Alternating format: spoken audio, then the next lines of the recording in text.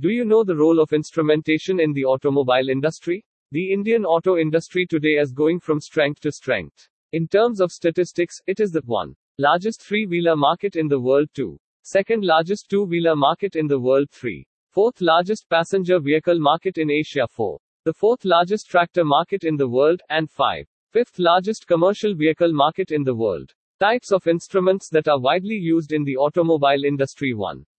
Automobile evaluation instruments. 2. Analytical and testing instruments. 3.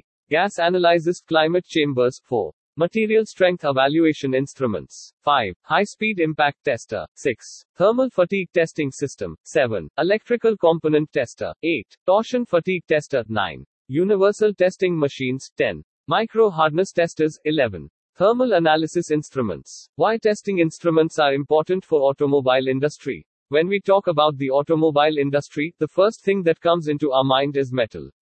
Although many high-end cars and two-wheelers have started to use alternates like carbon fibers.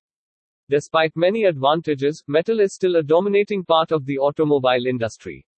In India, automotive market has grown to a large extent, and the surprising part is that strict safety standards are followed. Even small-scale manufacturers invest huge money in setting testing labs.